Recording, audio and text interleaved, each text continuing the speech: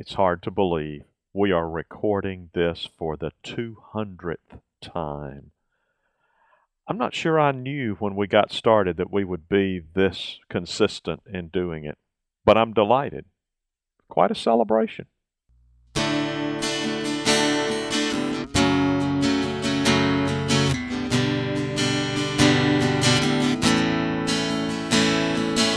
Welcome to Longleaf Breeze, subsistence farmers using 3 simple principles, approaching but never reaching subsistence. It's gotta be fun while we're doing it, and we don't make all misstatements. And now, Lee and Amanda Borden. Thanks, Adrian, and welcome to our podcast of August 29th, 2013. That's right, happy 200th anniversary podcasts. Today, we're going to give you sort of a summary / recap of a presentation we delivered as a part of a luncheon to learn at the Elmore County Extension Office Auditorium in Central Alabama. Right, in Wetumpka, to be exact, and that was on August 14th of this year. So it's a timely topic, fall vegetable gardening. We're going to intersperse a little bit of update of what we've done in our own vegetable garden since then. But, a subtitle for this could be, it's really late summer, fall, winter, and early spring. In fact, we could call it rest of the year gardening. And I will interrupt to say that the slides are available on our show notes page, and you will enjoy the presentation more if you're able to follow along on those slides. Yeah, so you might want to go to your computer and grab those. This is longleafbreeze.com, and this is podcast number 200. Okay, so let's just start out by previewing what we'll talk about today. First of all, why fall gardening, how we're prolonging the season, choosing what we're going to plant, and how to prepare your garden for fall gardening, planting the fall garden, and then timing, lots of different things that'll happen, and harvesting. Why fall? Well, first, it's more pleasant to be outside. This is one of my favorite shots, showing Amanda on her little buggy kneeling beside the raised bed, and you can see that it's fall because she's wearing an Alabama t-shirt, and that's what she normally wears in the fall. Especially on game day. That's right. And, Roll Tide. This time of year, as the weather begins to cool off and as the humidity declines, it's just a lot more pleasant to be outside. Right. And you can successfully grow some vegetable varieties that don't work quite as well, or in some cases at all, in the warmer weather. You can actually grow collards in the summertime. We've done it, but collards and a lot of other brassicas just taste better if they have had a little frost. And we call that frost-kissed. We don't stop eating in the wintertime, so why should we stop growing? And it's better. It tastes better to get it fresh off the plant and has a lot more nutrients if you harvest it. There's a photo here showing broccoli and cauliflower harvested from the garden, along with some lovely lettuce leaves over to the left that we harvested as a part of a fall garden. When we first started with this, I think we fully expected that we were going to be doing lots and lots of canning in the summertime and then eating what we canned in the wintertime. And we still do a little bit, but not nearly as much as we expected, because we can harvest straight through the winter, and it's just more pleasant to do that. Well, we found a way that we can prolong our season, and we don't have a hoop house or a greenhouse or anything like that. You could actually prolong and extend your seasons even more if you had use those other types of resources. And we might sometime in the future. Maybe someday we will. But what are we doing just with what we have right now to prolong it? One thing I did was I planted a second round of heat-loving veg for the rest of the summer month. Now, this is an okra blossom. If you're looking at this picture of this lovely yellow flower, that is not one that I replanted. We just thought it was pretty. But I will say that the okra is still going strong out there in late August. And a couple of years ago, I had okra until November, until it froze. So, we can continue to eat off the plants that have been doing well out there. We did have a rough summer in terms of my tomatoes because the voles, of course, were a problem at the beginning. The excess and too much rain. It was too rainy, so we lost a lot of tomatoes. On July 19th, I got out and planted some more tomato plants and peppers. So that's why we said nightshades. And so far they're doing great, but I should tell you, I do have hornworms out there and I'm fighting them. And that sort of caught us by surprise. I think we've been so diligent about planting our marigold and basil alongside our tomatoes, we've sort of gotten complacent. Well, I wasn't complacent. Let me take a second to explain what's happened. When I plant them in the spring, I plant new along with my tomato plants, I plant new basil plants that I just started in my seed trays along with the tomatoes, and plenty of marigolds, which you can find marigolds all over in every place from plant sales to the big box stores will sell you a flat of marigolds. And I interplanted liberally.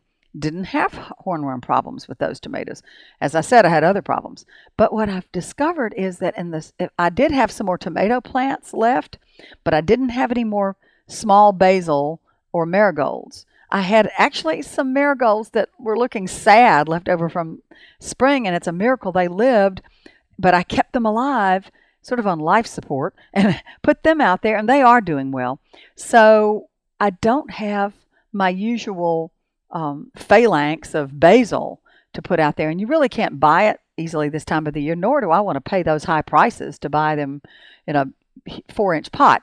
So I'm going to try something different. What I did yesterday is I got out there and dug up the basil plants that are now 10 feet tall practically. I'm exaggerating, but they are about 4 feet tall, and I transplanted them over near the new tomatoes. And so we'll see if that makes a difference. All right. Or whether they even live. And then you also had a round on July the 31st. Right. That was a late summer planting of squash, pumpkins, peas, and beans. The idea being that some of those plants you can actually do as a fall planting. Pumpkins, I'm stretching it to wait till the end of July, but July is a good time to plant pumpkins anyway.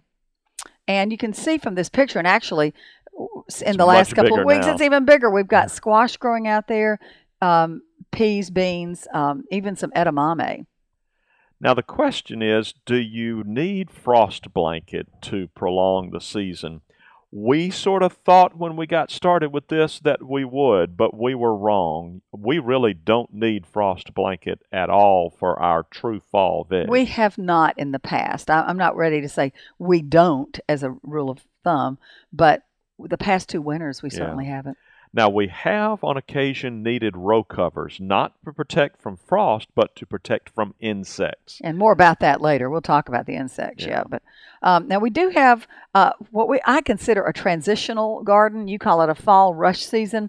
And we've got a photograph that will demonstrate this. This is not from this year because we've converted to raised beds and had some constraints that you've already heard about with the voles, etc. But last year, you can see from this photo in the middle row, I've already started planting lettuces, other fall vegetables on down the line. And we even have the hoops in place, preparing to put row cover over it to protect those plants from the insects. However, we still have other plants growing on either side. To the left, we have peas, and on down the line, on down to beans, lima beans, etc. And on the right, we have our summer cover crop still thriving. That's sun hemp with the yellow blossoms. And there's no reason to pull that out. If I'm just going to let that, go over the wintertime, there's no reason to take that out until I'm ready to plant a winter cover crop. So it is a fall rush. There's something planted in almost every bed this time of the year. And then come the true fall veg, things like the brassicas, the broccoli, Brussels sprouts, cabbage. Right. We've got a list of those, and you'll see. And that's something we certainly urge people to look at for this time of the year, because you're probably not looking for a short-term garden. I'll admit, putting more nightshades out there and more squash and, peas, we realize that when it freezes, those plants are going to be gone. That's just to get me through the end of the summer, because usually our first frost date's not until late October, early November. So we've got some more growing season left for the heat-loving veg. But what about fall? Brassicas, that's the name of the game. Those are our favorites, and they will, at least in our area, central Alabama, typically muscle on through the wintertime. That's cabbage, broccoli, cauliflower, Brussels sprouts, kohlrabi, turnip, Chinese cabbage, which I've never planted, but I'm trying it this year, kale, collards, mustard greens, radish, and rutabaga. Actually, rutabaga, if you're starting it from seed, you ought to put it in the ground by July. But you can buy the plants. That's what I did last year. I bought transplants of rutabaga and put that in August, September, and it was fine. We've got a photograph of a beautiful but very small cauliflower. All our cauliflower is delicious. It's like a delicacy for us, but we do not get the huge heads that you see in the grocery store. And that's even planting it in some pretty decent soil, too. It just doesn't get that large here. The goosefoot family is another type of fall, or a family of plants that does well in the fall. Beets, Swiss chard, and spinach are from that family. And I planted some beets just the other day, on Monday, the 26th. I put them in and directly seeded them into the ground. Another family, lettuces, well, they're not all in the same family, but lettuces, carrots, parsnips, and parsley all do well for fall. The onion family, that consists of garlic, onions, of course, leeks, shallot, and chive. And I'll do later in the fall. But you can see, if you look at the photograph, Lee in the background with the garlic bed. However, I'll say that's being taken in the spring. That's not what it's going to look like when I first plant it. Oh, of course, yeah, it's tiny but when you first plant it. Shows it in the spring.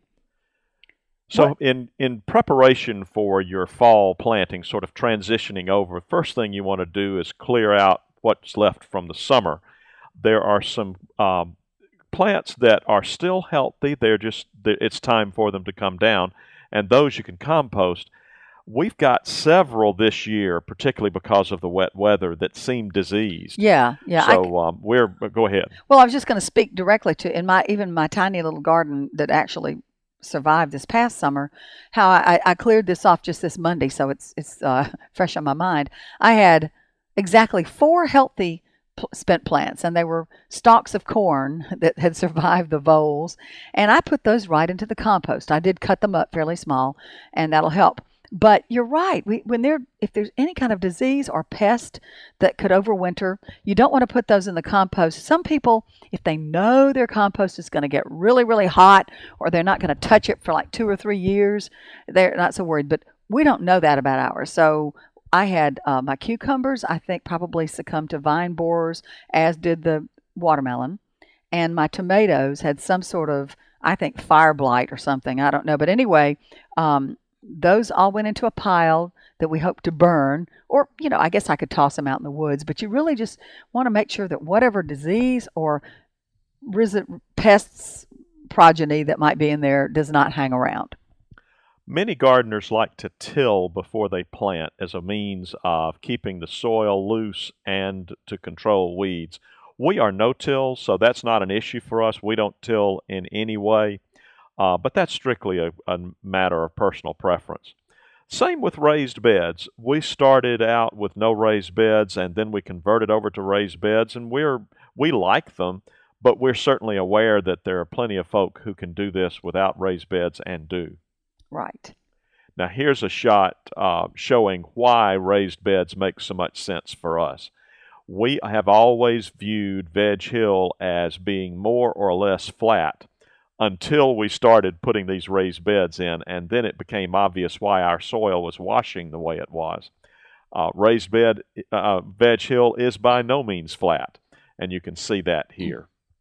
But I've had much better results since we did put the raised beds in, as far as seeds washing away and that kind of thing. We don't have nearly as much of a problem with soil erosion as we did before. Okay, another thing you need to do to prepare your garden for the fall planting is to be sure you rotate crops. That actually applies any time of the year. We found a really good publication through the Alabama Cooperative Extension System, and I'm just going to give you the number of that now. and we'll have this on the show notes page as well, but it's called ANR 1254. It's on crop rotation, and it's helpful to group. It shows you the groups of plant families so that you're sure that you don't plant, first of all, so that you're sure you know what plants are in that family.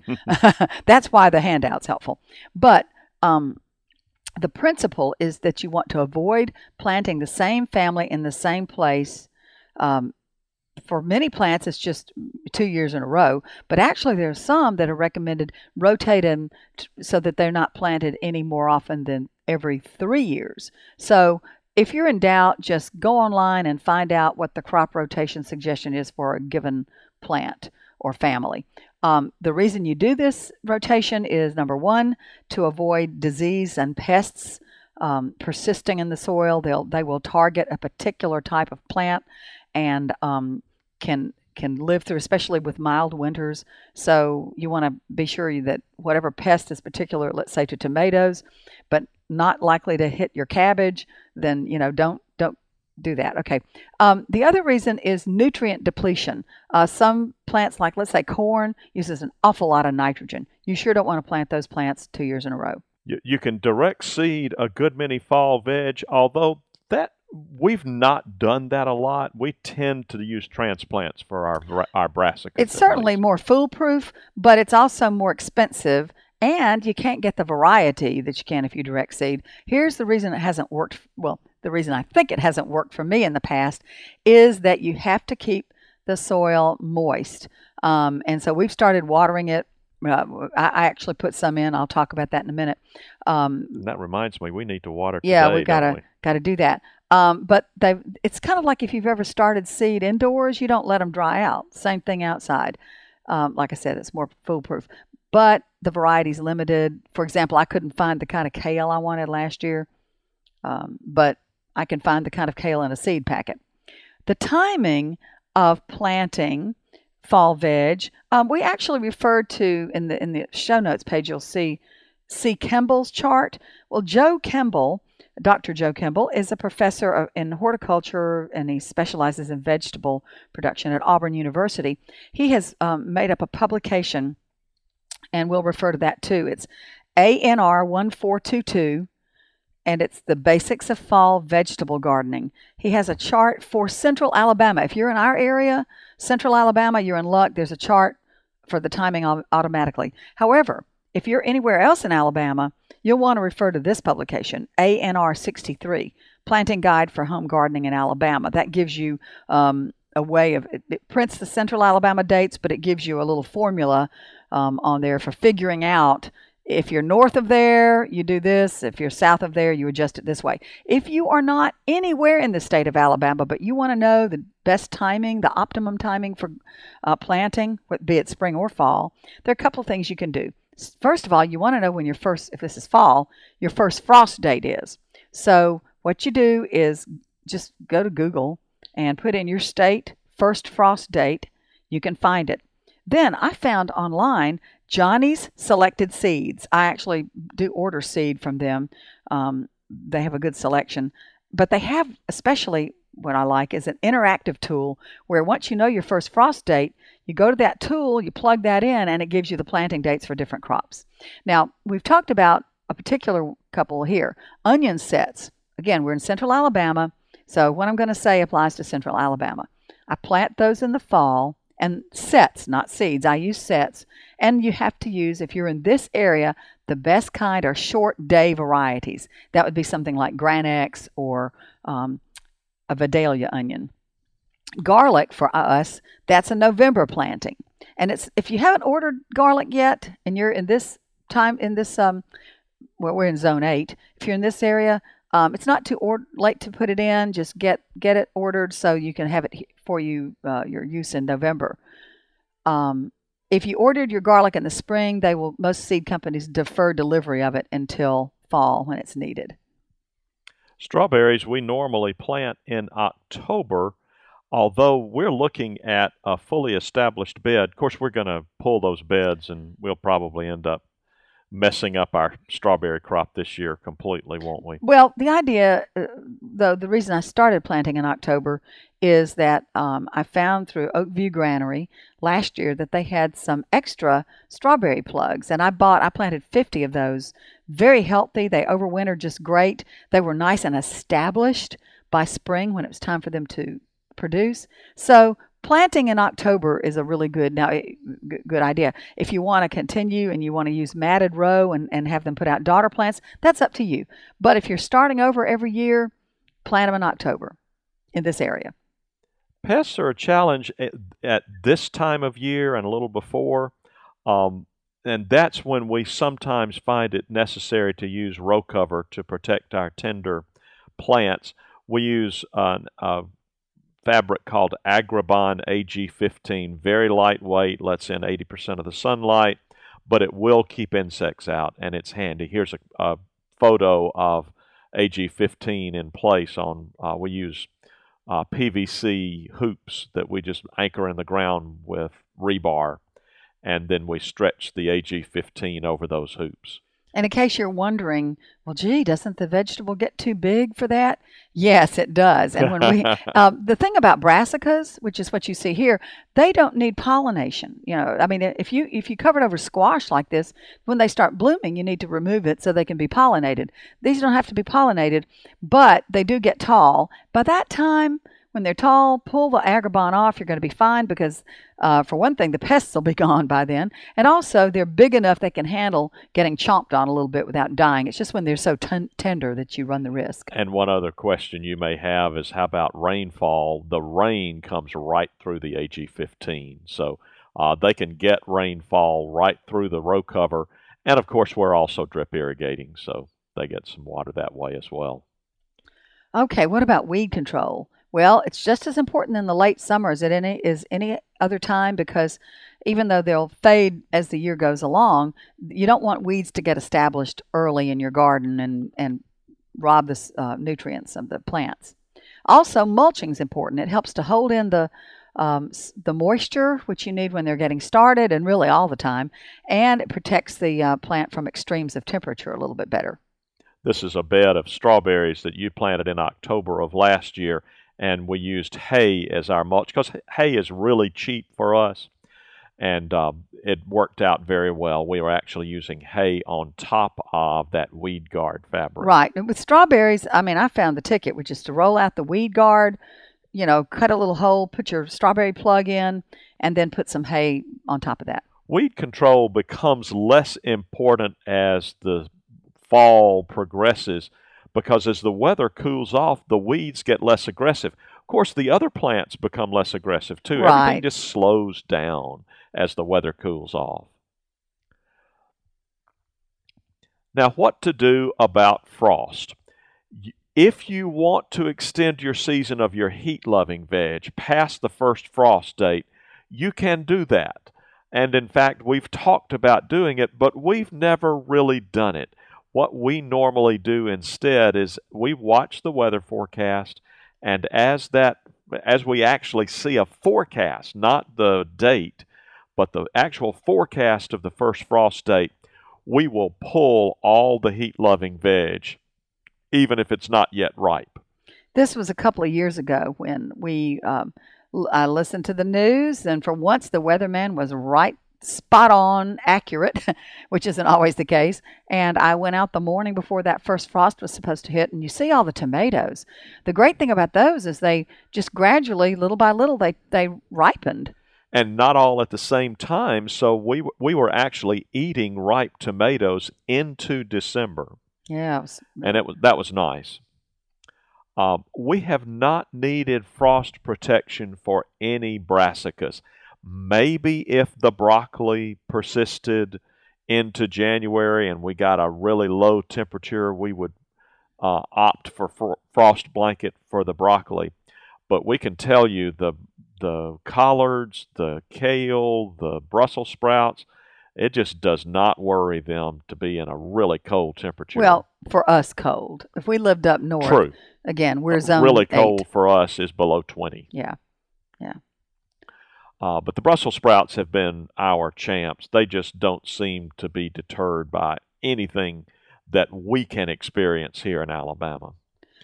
Okay, well, we talked about the fact that about the good taste of these vegetables, and that's because it's important to know when to harvest. What good is it to plant them if you harvest them at the wrong time, either too early or, heaven forbid, you let them rot? So you want to harvest it at the right time. After a good frost, you mentioned already, it tastes better. Collards especially. You might be tempted to go out and clip those leaves while it's still 80 degrees outside. Don't. Wait until after you've had your first frost, if you can stand it, and they'll taste much better. You can harvest broccoli when the heads form, and we wanted to say that, at least for our experience, we don't ever get the large heads you see in the grocery store. We certainly get heads that are larger than this one. Well, yeah, we had a picture earlier. Remember that in the basket? That looked better than this. Right. But we don't get huge heads, and we don't get huge heads for our cauliflower either. And I say that so that you won't keep waiting around for the heads to get as big as the ones you see in the grocery store. When it looks like it might taste good, go ahead and harvest it and enjoy it. Yeah, because the broccoli, if you wait around, it'll start turning into little yellow flowers, which are pretty, but they don't taste very good.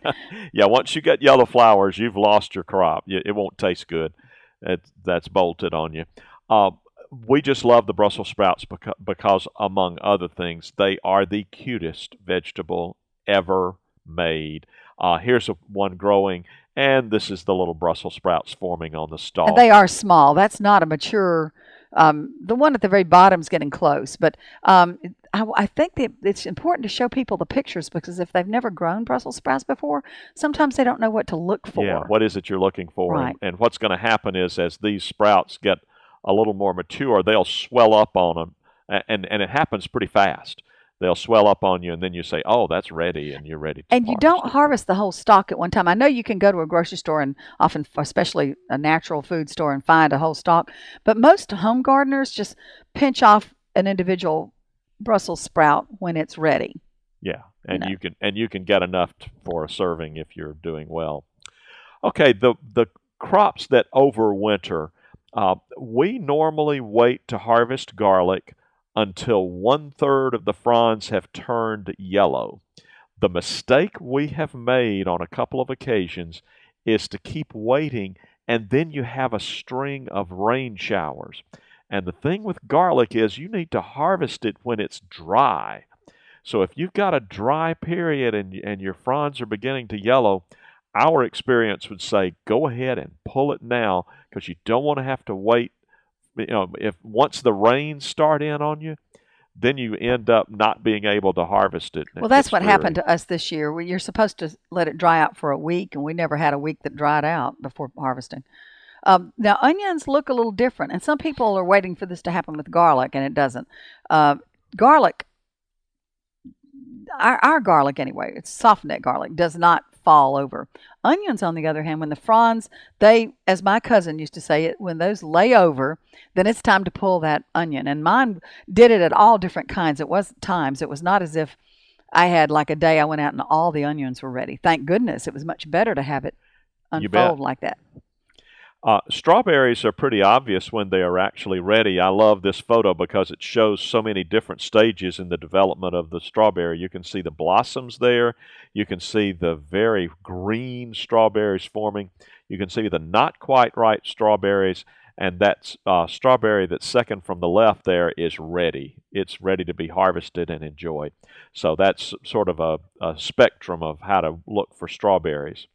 The other plants I've had good luck with overwintering are carrots and parsnips.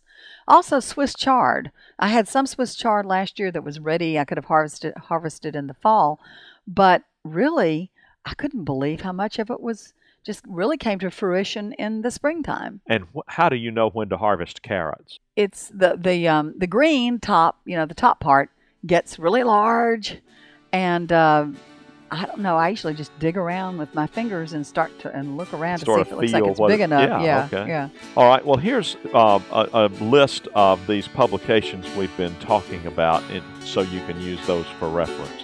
We hope that you have a good week, and we will look forward to catching up with you next time. You've been listening to Longleaf Breeze with Lee and Amanda Borden. You can call the farm at 334-625-8682. Send email to letters@longleafbreeze.com.